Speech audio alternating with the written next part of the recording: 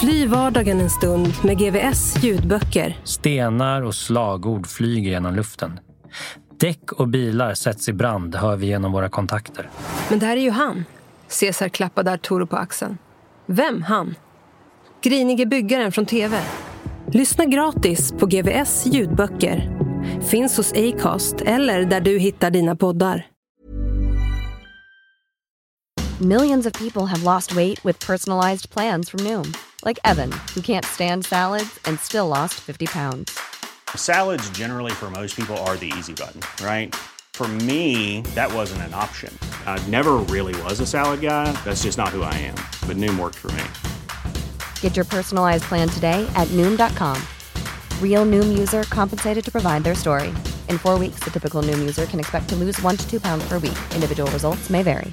Ready to pop the question? The jewelers at BlueNile.com have got sparkle down to a science with beautiful lab-grown diamonds worthy of your most brilliant moments. Their lab-grown diamonds are independently graded and guaranteed identical to natural diamonds, and they're ready to ship to your door. Go to BlueNile.com and use promo code LISTEN to get $50 off your purchase of $500 or more. That's code LISTEN at BlueNile.com for $50 off. BlueNile.com, code LISTEN. Hi, I'm Daniel, founder of Pretty Litter. Did you know cats tend to hide symptoms of sickness and pain? I learned this the hard way after losing my cat, Gingy. So I created Pretty Litter, a health monitoring litter that helps detect early signs of illness by changing colors, saving you money and potentially your cat's life. Pretty Litter is veterinarian developed, and it's the easiest way to keep tabs on your fur baby's health right at home. Go to prettylitter.com and use code ACAST for 20% off your first order and a free cat toy. Terms and conditions apply. See site for details. Kul och kriminell. Varför vill du berätta det här? Alltså min historia är ganska så ovanlig på ett sätt och vanlig på ett annat. Jag började som mods på Plattan i mitten på 60-talet. Mycket droger. Injicerade i mitten på 60-talet, jag var 16-17 år, la av, sen blev det Summer of Love, psykedeliskt, sen drog jag iväg och så fastnade jag då i Turkiet. Fastnade i ordet Zabul. För i januari 1969 plockade en dag plötsligt turkisk polis in Bengt O. Björklund, som då inte ens fyllt 20 år. Jag tror det var 7 januari, om jag inte missminner mig, 1969. Så sparkade polisen in dörren mitt i natten. Jag hade då träffat en japanska som jag bodde ihop med. Hon hade gett mig $30 dagen innan för att köpa lite röka som jag hade gjort. Det var värt 100, alltså $30 på den tiden var ungefär 100 spänn. Eller 30 gram, förlåt mig, $20 hade det varit. Det var 100 spänn ungefär. Och förmodligen hade väl den turka handlat av, sålt informationer vidare till polisen. Men i kväll så sparkade de in dörren mitt i natten och vid den här tidpunkten så var jag i ganska dåligt skick. Blandat för mycket droger, det var amfetamin, det var LSD, det var rommelage och en slags konstig tablett som gjorde att man bara klättrade i slow motion på pelare och sånt där. Mitt i den här psykosen så kommer polisen och sparkade in dörren och tar vi till den här jättestora polisstationen mitt i Sultanahmet.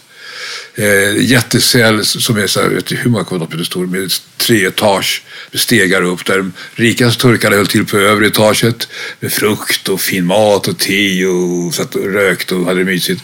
Mellanatage var typ medelklassen och längst ner bodde de fattiga och folk vandrade runt så, och så var det så gallig grind av polisen kom och så ropade de på mig. Så stod polisen in mig och så frågade mig, ja du har 30 gram här, erkänn nu att du tänkte sälja. Nej, det är så. Jag tänkte inte säga det är bara för eget bruk. Nej, men polischefen tror inte på dig. Och så knuffade han ner mig på rygg. Jag vägrade erkänna. Och så band de fast mina fötter på en lång påle. Så var det 2 polismän, en i varje ände. Och så lyfte upp mina fötter. Jag låg på rygg. Och så kom polischefen själv med en träpiska i handen. Och började slå mig under fötterna. Där höll han på med. Jag tänkte, fan det där kan jag inte göra ont. För det var ju så tjock hud under fötterna. Första slagen känner man ju inte. Men efter ett tag började det så jävla ont. Det blev ömmare och ömmare och ömmare. Du bara skrek erkänna vad du vill liksom. Så okej, ge oss namnen då på de du har sålt till. Och så hittade på en lång radda med namn som inte existerade. Släppte de ner mig till den här jättecellen. Jag kunde knappt gå. Så kom de tillbaka nästa dag igen och tog med mig och släppade upp mig igen och sa, det där stämmer inte, de där namnen finns inte, du ljuger. Ge oss riktiga namn. Nej, men det var de jag kände, sa jag. Nej, så gjorde de samma procedur igen. Knuffade ner mig på rygg. Man fanns vid fötterna vid Polen. 2 poliser lyfte upp mig. Och polischefen började slå igen. Den här gången gjorde det ont mycket snabbare än förra gången. För redan ömt liksom. Så bara skrek jag rakt ut igen. Jag gjorde så jävla ont jag på död. Så att den gången så fick de alla namn på alla människor jag kände. Tyvärr. Det finns som jag har ångrat bittert efter. Men så blev det. Jag rabblade alla människor jag kunde. Det spelade ingen roll vad de hade gjort eller inte gjort. De fick namn som bodde, alla som bodde på hotellet för jag kände. Det var ett sådant gammalt sunkhotell där jag bodde. Som heter Gulhane hotell. Så låg på Sultanahmet. Så släppte de igen. Nu kunde jag inte gå längre. Och sen så gick de iväg. Och så innan jag vevade tog de med en japansk kille. Det var en engelsman. Min tjej då som sedermera blev min fru. Japanskan satt ju redan. Så till slut var vi 4 stycken som satt för det här 30 gram hasch. Värt 100 kronor. För Bengt och hans 3 kompisar fanns inga andra alternativ än att bara hjälplösa ta emot sina domar. Bengt fick 12 år och 3 månader. Och den oskyldiga japanske vännen dömdes till 8,5 år för medhjälp.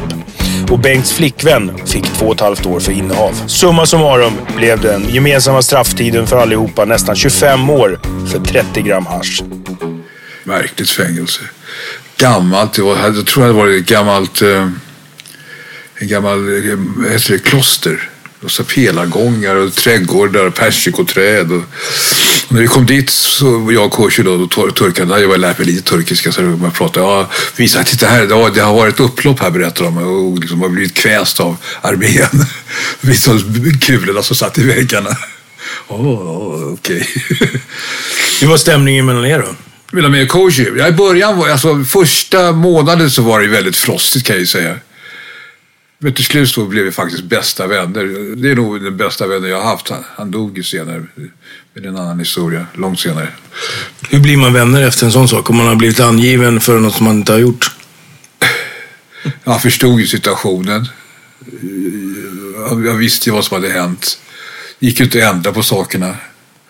Jag var ju inte så elak människa antar jag. Ja. Och sen, du har fått din dom. Transporteras till fängelset. Första dagen där då, när du kliver in? När jag fick domen så var det som en järnlucka slog igen. Jag fattar ju inte 12 år och 3 månader är ingenting man kan ta in när man är 19 år. För det första fängelset som jag hamnade i hette ju Sultanahmet. Det var ett gammalt, ruckligt fängelse. Alltså urgamla och skitigt och det var fullt av löss överallt. Och det var massa gårdar och hus och prång och soldater med gevär som vaktade när man gick från en gård till en annan. På dagen var alltid öppet folk som gjorde kommerser och sålde prylar och det var ju så fullt så jag fick inte ens plats. Svenska konsulatet gav mig en sovsäck för det fanns inga sängar. Och så fick jag en plats i ett gammalt kök som inte användes längre. Det blev ett jävla avloppshål så starkt som fan. Det var vi då första tiden. Sen efter några månader så stängdes det här fängelset ner. Och alla, det var 3000 fångar i det här fängelset. Alla kedjor, vanliga kedjor och hänglås, 2 och 2. Och skeppades med buss till ett nybyggt fängelse som heter Samalchilar. En fotnot, det är ett 5-stjärnigt hotell idag. Och så kom vi in på det här nya fängelset, var totalt nytt och allting var stängt. Fast inte ens vatten vi kom in och torkat och rålade. Så små hålen i metalldörrarna där spytt lite vatten. Törste så fan, ja. Om du minns tillbaka, en vanlig dag? Ja, det värsta jag var på, det var ju det första då som stängdes ner. Och då var jag samtidigt fortfarande sjuk, alltså psykotisk. Och det var ju en italiensk konstnär, författare, poet, en dadaist som heter Antonio Razzilli som tog hand om mig, hjälpte mig faktiskt. Och sen sedermera, det var han som var min inkörsport till hela världslitteraturen och poesin och allt det som jag inte sysslar med idag. Jag är konstnär, poet, författare, slagverkare. Men i det fängelset, i Sultanahmets fängelse så jag fick knappt någon mat. De kom en gång om dagen med en stor hink med en blaskig bönsoppa och så fick man ett bröd var. Om vi tar från väckning då. Hur gick sen dagen? Ja, alltså hela fängelset var ju öppet på dagarna. Och man hade ju sina egna kläder. Så att vad menar du med öppet? Alltså alla dörrarna var öppna på dagen inom fängelset. Och så är det på alla turkiska fängelser. Förutom Samalchilar som jag kommer till senare. De andra 2 i Üsküdar var likadana. På morgonen så bara öppnades allting. Så kunde man gå om man ville och göra vad man ville. Liksom, det var din tid. Och hur var det med säkerhet och så? Hur tänker du då? Jag tänker med att alla kanske inte var kompisar som satt inne och man kunde komma åt varandra lätt. Ja, jag vet inte. Alltså, jag har en erfarenhet i ett fängelse som heter Pashakapi. Det är tredje som jag var i. Det var ganska tung stämning. Det var inte alls lika trevligt som Top Touch som jag först berättade om med trädgårdarna. Där sen träffade jag 2 turkiska kända gangstrar som var ganska trevliga. Men det är en annan historia. Och en dag så plötsligt var jag ute och gå på en av gårdarna och så helt plötsligt bara försvann alla människor. Vi fattade ingenting. Och så kommer plötsligt en turk springande med en jävla fart och så kommer en annan efter med en jättekniv i handen. Och så sprang de upp någonstans och så fick vi höra sen att han blev ihjälhuggen uppe i trappan där. Sånt förekommer ju, men det var väldigt ovanligt. Det var första och enda gången jag såg att mellan turkar att det hände någonting. Alltså skillnaden skulle jag vilja säga också mellan ett svenskt fängelse och turkiskt fängelse. Dels är de öppna hela dagarna. Du gör vad du vill, du har dina egna kläder och människorna inne i fängelset det är samma människor man träffar utanför. I Sverige så upplevde jag som när jag hamnade då på Österåker 1973 när jag flög hem i Interpol att det är en särskild klass av kriminella människor som jag har väldigt svårt för. Jag visste inte vad jag skulle prata om, hur jag skulle umgås. Jag hade det faktiskt knepigt. Folk som pratar om brott och så vidare. Jag har aldrig sett mig själv som en kriminell människa. Trots att jag blir ganska länge i fängelser. Men nej, och så var det ett stort möte då. Nu byter vi helt tråd. Jag är på Österåker. Jag flög hem och då låste in mig på... Pratar vi får nu? 73. I mars 73. Flög hem med Interpol därför att de hade gjort om lagen i Sverige. Äntligen. De hade lovat att göra det redan från början, men det tog 4,5 år. Så flög jag hem med Interpol och så hamnade jag på Österåker. Det var jättetufft och sen så hamnade jag på isoleringen. Så tog de från alla mina kläder, alla mina grejer, mina instrument, mina papper och penna. Allt tog de ifrån mig, fick en uniform och behålla en bok. Jag tänkte, vad fan är det här? Och så låste vi in på isolering i en hel månad. Och jag så var på den tiden gjorde jag väldigt mycket yoga och sådär så att jag kunde inte ens sova i sängen. Jag var van att sova på träbrädor och en filt bara så att jag tog det filt allt på golvet och på golvet. Och sen så var det stormöte efter en månad så frågade han, vad ska vi göra med det? Du kan få jobba här i verkstaden. Nej, så jag har ingen lust att jobba i någon verkstad. Jag har inte gjort någonting. Mitt brott är bötesbelagt i det här landet. Ska jag stå och jobba gratis här nej, det tänker jag inte göra. Jag vill bli konstnär, så jag vill börja måla. Världens surr så här kring bordet. Och aldrig hört talas om. Till slut så kom de fram till, om du väljer isolering självmant så får du måla. Ja, då fick jag göra det. Hur gick det då för Bengts dåvarande flickvän? Men det fanns ju en kvinnoavdelning. Jag såg knappt henne under alla dessa år. Men däremot så vad vi inte visste då var att hon var på smällen. Så att hon födde en flicka i fängelset. Joshi som hon hette. Alltså min tjej. Hon födde ju en flicka i fängelset. Som idag är 47. Det är ett tag sedan. Hur lyckas man hålla ihop förhållandet? Nej, det gjorde vi väl egentligen inte. Utan vi sågs ibland och sen så när jag fick höra att hon var på smällen så erbjöd de att gifta oss och gifte oss i fängelset. Det var fängelsedirektören som vigde oss och Svenska Konsten var vittnet. Och dottern som föddes i fängelset? Ja, alltså sen så hon fick ju behålla barnet i fängelset. Och sen så hon blev ju fri efter 20 månader, 2/3. Och flyttade till Sverige, men sen blev det strul, höll på med tunga droger, tror jag heroin, jag vet inte. Sen blev barnet bortadopterat mot min vilja. Ungefär samband med att jag kom hem då 73. Och så skilde vi oss. Och 47 år säger du, har ni kontakt idag eller? Nej, tyvärr, jag vet inte. Jag hade kontakt med henne tidigare. Sista gången jag såg henne var på min 50-årsfest för 17 år sedan. Första dagen, alltså om du tänker tillbaka bildmässigt sen när du kliver in där. Vad är det du ser? Hur ser det ut? Vad är det? För det är ändå en helt annan värld mot vad vi är vana vid. Ja, det är ju det här gamla fängelset som jag har talat om. Precis. Och dessutom var jag i så dåligt skick. Jag var ju totalt psykotisk. Jag minns inte så himla mycket faktiskt. Men jag kommer ihåg alla gårdarna, alla människorna. Då myllrade jag folk. Folk gick i hur som helst överallt. Och sen på nätterna då så fick jag i min sovsäck och sov det jävla stinkande håret i golvet där i det jävla köket. Hur var det att som svensk komma in där? Det här är ändå 73 och man var inte så berest och det var inte så vanligt kanske. Ja. Blev du behandlad på något speciellt sätt? Nej, det blev jag ju inte. Nej. Varken bättre eller sämre? Varken bättre eller sämre. Det kan man nog påstå. Och hur blev du mottagen av de andra fångarna då? Jag hamnade då i en avdelning där alla utlänningarna höll till. Och så var det under hela tiden, förutom då på Üsküdar-fängelserna, Toptaş och Paşakapi. Där var det bara jag och coachen som var utlänningarna. Så där hamnade vi ibland. Men de andra i Sultanahmet och i Samacila, det där nybyggda fängelset, så hade de speciella avdelningar för utlänningar. De kallades för turistcoach, turistavdelningen. Och till exempel i Samacila så var vi typ 40 utlänningar på en avdelning. Ett tag hade vi egna rum, sen så blev det ju... Militären tog ju över Turkiet, så blev det en jävla massa politiska fångar, så fick de ta över rummen, och så fick vi en enda jättecell med sådana här våningssängar där alla så. Hur var det? Man har ju någon bild av sig att det är stenhård disciplin och att det är vakter som övergrepp och allt i olika former. Hur funkar det? Ja, alltså de enda övergreppen jag har sett var mot de politiska fångarna. Mot oss var det aldrig någonting. Och själva klimatet?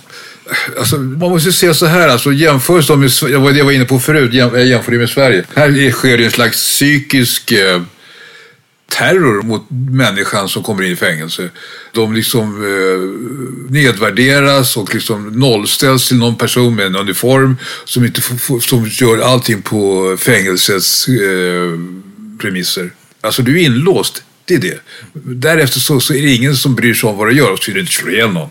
Jag menar, du kan ju gå och vandra runt, det fanns braj att köpa, det fanns opium att köpa. Nu pratar vi Turkiet. Ja, nu pratar vi Turkiet. Men fanns det så här, hade du någon plan när du klev in där, hur du skulle bete dig? Alltså på ett visst sätt? Nej. Som jag sa från början. Dels hade jag inte alls räknat med att hamna där. De sparkade in dörren. Och dels var jag i ganska dåligt skick. Så att, nej, det fanns inga planer alls. Nej. Jag tänker på att man ska söka sig mot vissa grupperingar, hålla sig på sin kant. Nej, ingenting sånt. Jag hamnade ju där ibland utlänningar då. När den italienska killen tog faktiskt lite hand om mig. Han såg hur pass dåligt skick jag var, antar jag. Hur skulle du säga att det finns... Vi har ju pratat en del med svenskar som har suttit i svenska fängelser, och du har pratat en del om det här med oskrivna lagar och regler i beteende. Och, finns det några sådana som du kan dra dig till minnes? Nej, bara de allmänmänskliga skulle jag vilja påstå. I Turkiet så det var ett samhälle som såg ut ungefär likadant som utanför i Turkiet. Det är det som gjorde mig så förvånad. Jag hamnade på Österåker, för det var det inte alls så längre. Alltså, förutom då att alla var inlåsta, så var det ingen större skillnad på det samhället och det samhället som fanns utanför. Utan det är de vanliga moraliska koderna som gäller. I exempel? Ja, alltså man skäl inte från varandra. Man respekterar varandra. Skäl inte, det är ju annars en anledning till att många sitter här.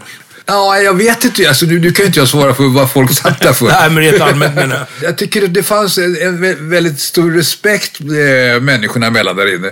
Och så fanns det också en hierarki, måste jag ju tillstå. Alltså, de fattiga medelklass, ungefär som på polisstationen som jag beskrev inledningsvis, så fanns det en hierarki också i fängelser där de rika liksom styrde.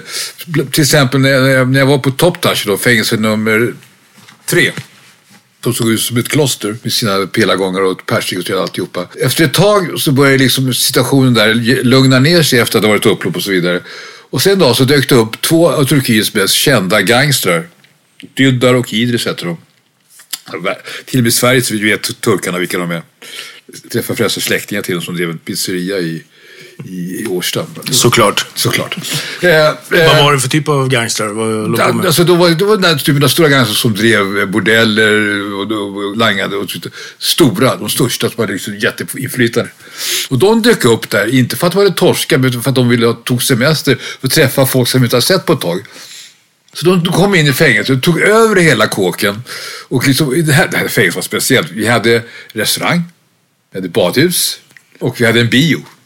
Och de här killarna, de kom och normalt sett så i turkiska fängelser så är det liksom coach. De gillar ju inte isolering där, turkarna, så att de bor ofta så här 40-50 i samma jätterum. Det passar dem bättre.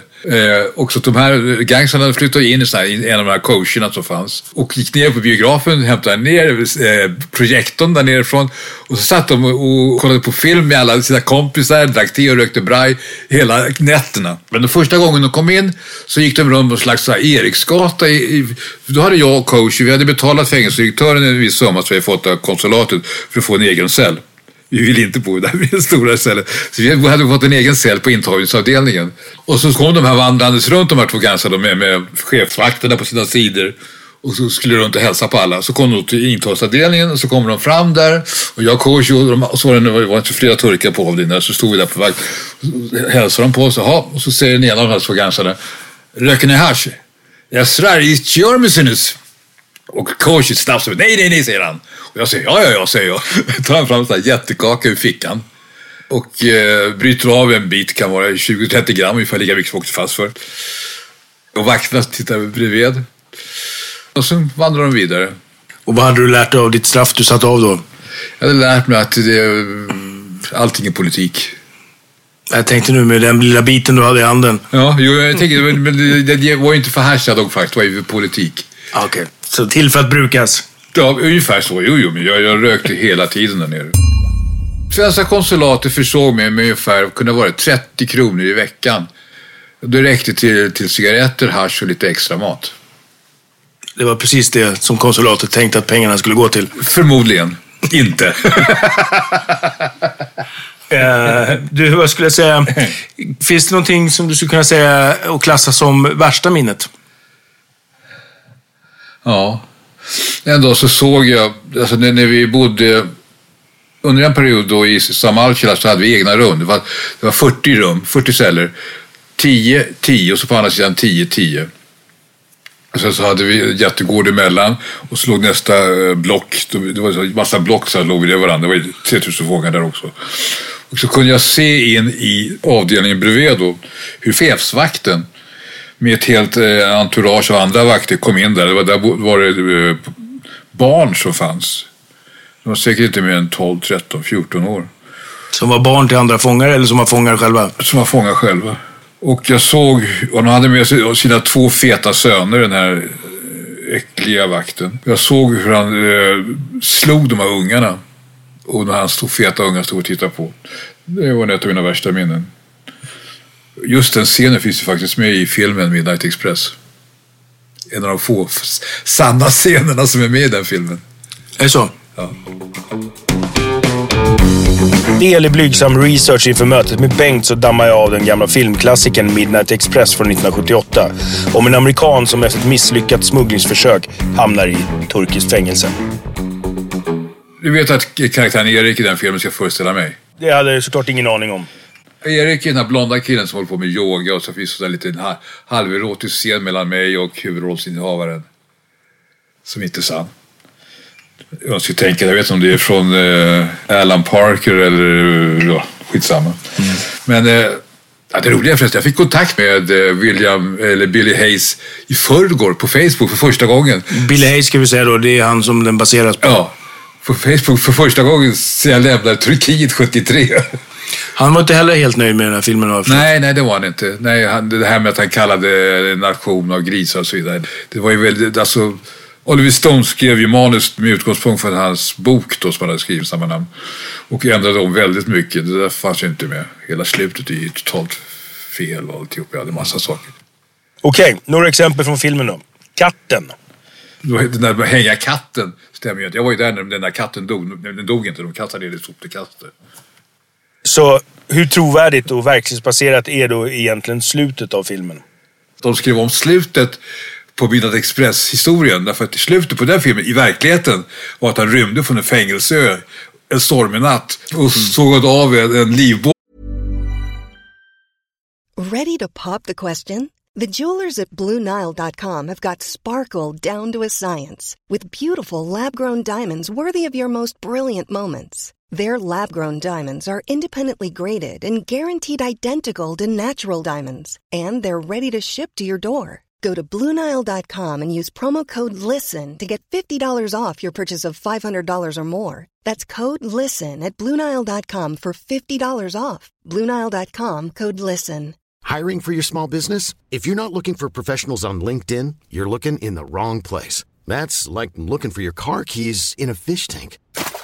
LinkedIn helps you hire professionals you can't find anywhere else, even those who aren't actively searching for a new job but might be open to the perfect role. In a given month, over 70% of LinkedIn users don't even visit other leading job sites. So start looking in the right place. With LinkedIn, you can hire professionals like a professional. Post your free job on linkedin.com/people today.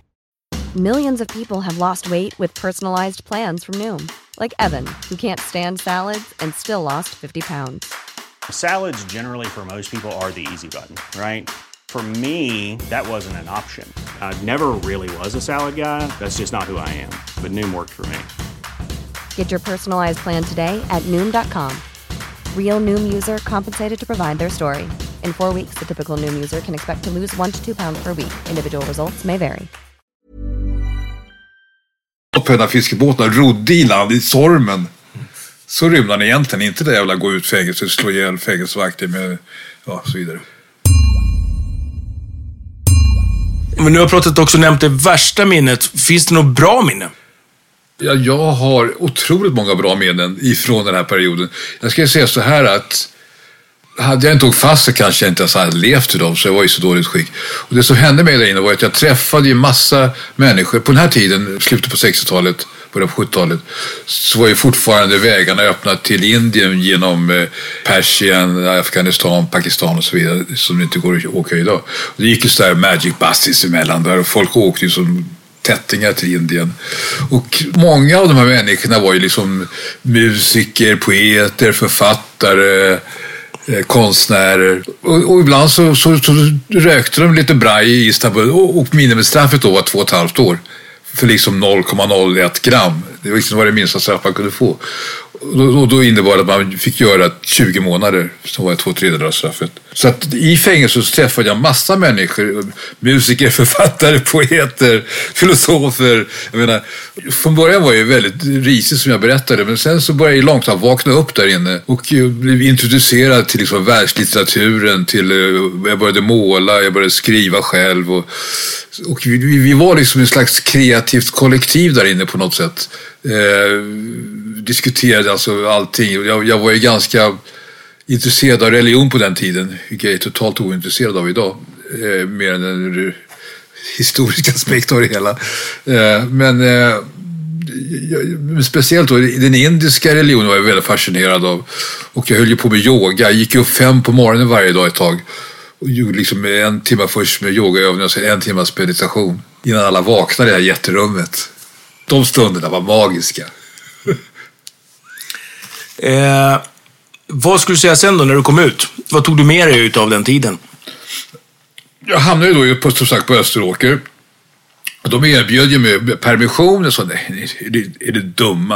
Jag kan inte ge mig permission. Jag har inte varit utomhus liksom, utanför fängelset på över 4 år. 4,5 år. Ge mig permission kommer jag inte tillbaka. Det här är, så är det ju. Ja, då fick jag ingen permission. Och så började tidningarna samtidigt skriva. Liksom. Jag var ju på löpsedlarna på Expressen. Hur länge ska han sitta för 30 gram hasch? Så det var lite pinsamt för hela systemet hur de skulle göra med mig för någonting. Så till slut så sa de, ja men efter ett halvår, då här var på sensommaren då, 73. Du får komma ut på Svartsjölandet då, du behöver inte jobba. För de visste att jag inte ville jobba för dem. Ja okej då, sa jag tar emot det. Och så flyttade jag ut på Svartsjölandet. Hamnade liksom helt plötsligt i ett hus med en grind som var, med ett staket som var, kan det vara 1 meter högt. En grind sådär. Det var så jättemärkligt. Jag kom dit och så kände jag så, vad gör jag nu då? Så öppnade jag grinden så bara vandrade jag rakt ut på en grusväg. Svartsjölandet vet du inte på. Ja. På Ekerö? Ja, precis. Och vandrade rakt ut så bara i tystnaden sensommaren. Gick in i en skog kom jag ihåg och plötsligt fick jag se en hjort som bara sprang förbi. Det var så här supermagt. Jag bara kände som jag levde i en slags dröm när jag gick där. Och så gick jag tillbaka in igen. Och sen hade de ju lurat mig i alla fall. Jag var ju tvungen att plocka äpplen. Det var okej. Jag satt i ett äppelträd och plockade äpplen. Det var inte så större grej. Efter en vecka där på det där fantastiska stället tyckte jag då. Jag var ju helt... Det var ju som att hamna i en dröm nästan och sitta där ute på sommaren och sjöarna och liksom. Och så efter en vecka så fick jag besked och då hade jag blivit benådad av kungen och regeringen. Stiligt. Ja, stiligt värre. Och livet därefter kort? Väldigt kort efter det. Alltså jag hade problem i början, det måste jag erkänna. Jag hade problem med människor. Alltså jag hade problem att åka buss, åka tunnelbana. Jag tyckte alla stirrade på mig. Det tog ganska lång tid att vänja mig vid att vara i ett samhälle som inte bestod av stängda dörrar. Långsamt så jag intog en slags observerande position hela tiden. Jag skrev ju hela tiden och jag gav ju 2 diktsamlingar sen kort efter det. Ren? Alltså jag har aldrig använt tunga droger, alltså aldrig injicerat efter mitten på 60-talet. Rökt braj har jag gjort nästan hela tiden. Det var ju väldigt speciellt på något sätt. Jag kom ju från ett hem där utan farsa. Min farsa och morsa skilde sig när jag var 7. Och det är den gamla generationen. Min mamma jobbade som... det var inte helt vanligt då, ska jag säga också. Servitris. När min farsa gifte om så hans nya fru sa att han inte fick träffa sina gamla barn. Han skulle bara umgås med hennes barn som han fick på köpet. Så att han bara försvann. Och jag fattade ingenting. Men så att jag växte upp med mamma i Blackeberg då på den tiden. Och när jag började bli tonåring så vet inte jag. Det kändes som jag hade växt upp blyg och konstig liksom i skolan. Jag hade liksom alltid suttit längst bak och tyckte alltid var jätteläskigt. Och sen i 7:an så hände någonting. Plötsligt så bytte jag skola ifrån Blackebergs folkskola till Blackebergs läroverk. Vi började vid 7:an. Så fick vi en ny lärare och så en av de första lektionerna, vi hade historia så det var, så sa han: är någon som vet vad det är för styre i England? Och jag räckte upp handen och sa: ja Bengt, cykelstyre. Och hela klassen storgarvade och jag kände liksom, aha. Och från den dagen så förändrades någonting i mig. Och så började jag liksom umgås med lite andra människor som inte kanske var helt nyttiga för mig. Och så började jag åka in till stan. På den tiden kunde man liksom, vi hoppade över staketen till tunnelbanan eller vi plockade biljetter i papperskorgarna, tog oss in till stan. Och det här var precis innan modseran satte igång. Så jag började träffa folk som hängde inne på Pötorget och Plattan och så blev jag bjuden på lite braj då, första gången och så träffade jag då Stoffe där inne som bodde i Vällingby och jag bodde ju då Blackeberg. Kent och Stoffe. Ja, just det. Pratar vi då, vad är det, 62, 63 eller? Alltså när jag var 16, det var jag alltså 65. 65, Och hur var det då? Man har ju sett filmerna, de bara driver omkring eller? Ja, men det var en slags gemenskap som jag hade saknat på något sätt. Jag vet inte hur jag ska förklara det.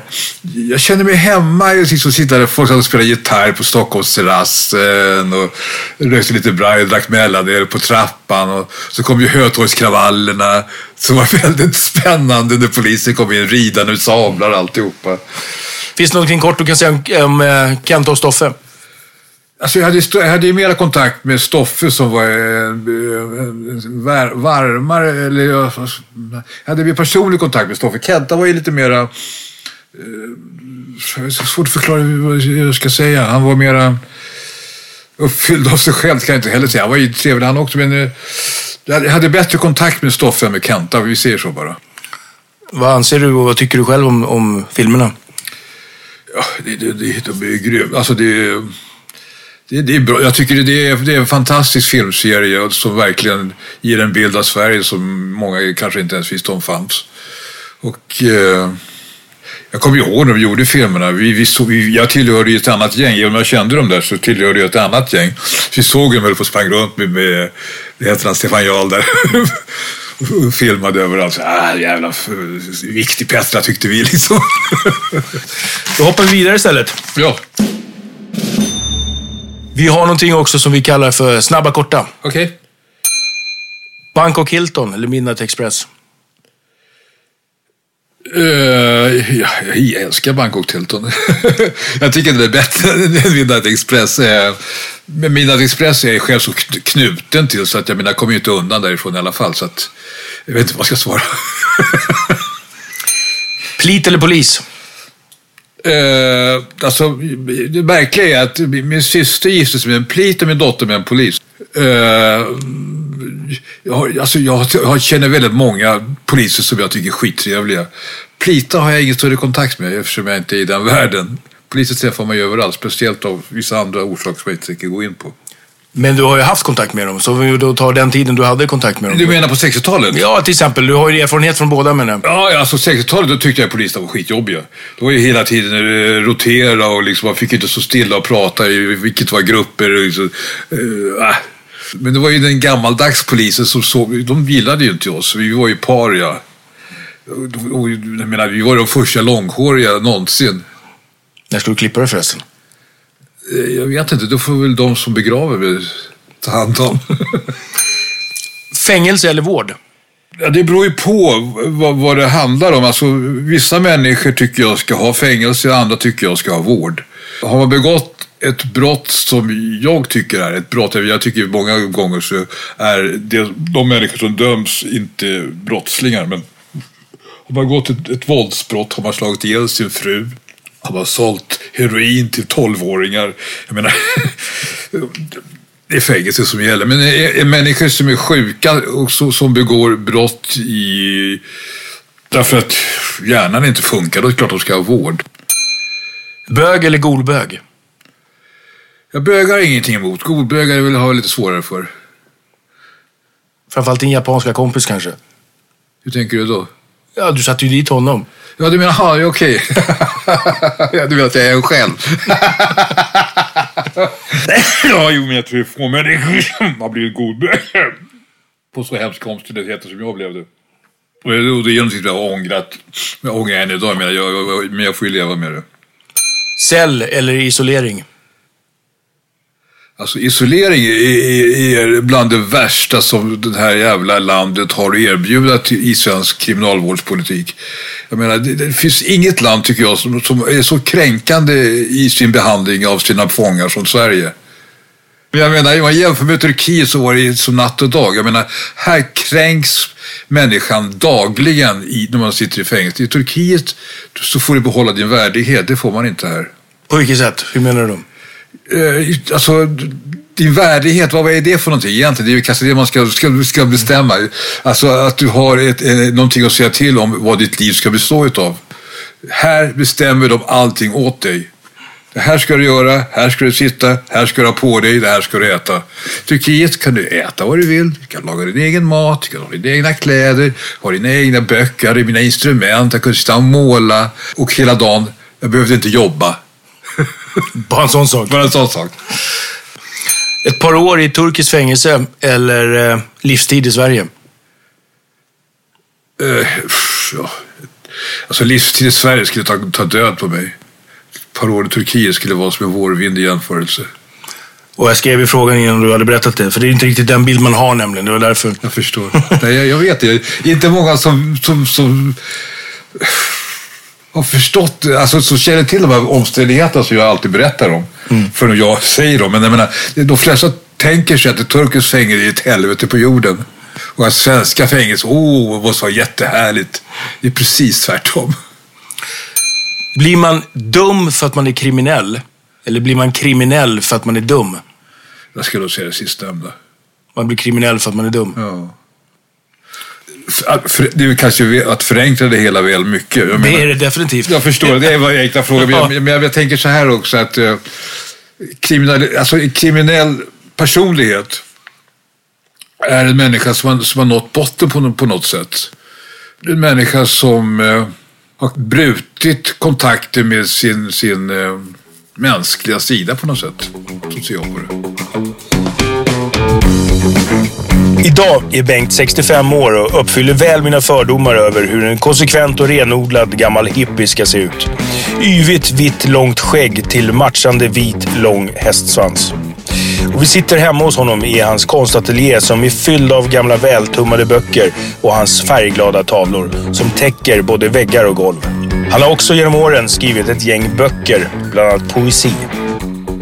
Alltså allt jag gör idag har sitt ursprung från tiden i Turkiet. Är så? Ja. Hur som personlighet då? Hur har du format dig? Jag har blivit mycket, jag vet inte hur jag var innan egentligen, men jag upplever, jag hoppas att jag är en ödmjuk person. En ödmjuk, kreativ person som med ett socialt patos, kan man väl säga. Vi har en sak kvar vi ska få börja med. En sak som vi brukar avsluta allting med. så har vi någonting som vi kallar hård på helium. Ska suga med helium menar du? Ja. Prata så Kalle Anka. Och det här är ju som du vet, jag gissar du har sugit i det betydligt för andra saker, så det här är ju absolut inget som är farligt.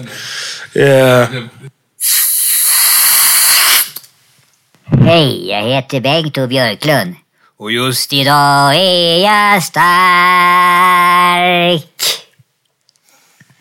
Bengt, tack för din tid. Det är lugnt. Tack. A lot can happen in the next 3 years. Like a chatbot may be your new best friend. But what won't change? Needing health insurance. United Healthcare Tri-Term Medical Plans are available for these changing times. Underwritten by Golden Rule Insurance Company, they offer budget-friendly, flexible coverage for people who are in between jobs or missed open enrollment. The plans last nearly 3 years in some states, with access to a nationwide network of doctors and hospitals. So for whatever tomorrow brings, United Healthcare Tri-Term Medical Plans may be for you. Learn more at uh1.com. Even on a budget, quality is non-negotiable. That's why Quince is the place to score high-end essentials at 50 to 80% less than similar brands. Get your hands on buttery soft cashmere sweaters from just $60, Italian leather jackets, and so much more.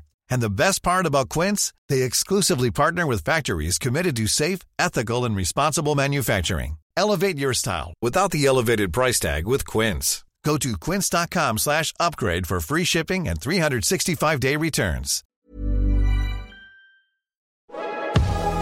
Fly vardagen en stund med GVS ljudböcker. Stenar och slagord flyger genom luften. Däck och bilar sätts i brand, hör vi genom våra kontakter. Men det här är ju han. Cesar klappade Arturo på axeln. Vem han? Grinige byggaren från TV. Lyssna gratis på GVS ljudböcker. Finns hos Acast eller där du hittar dina poddar.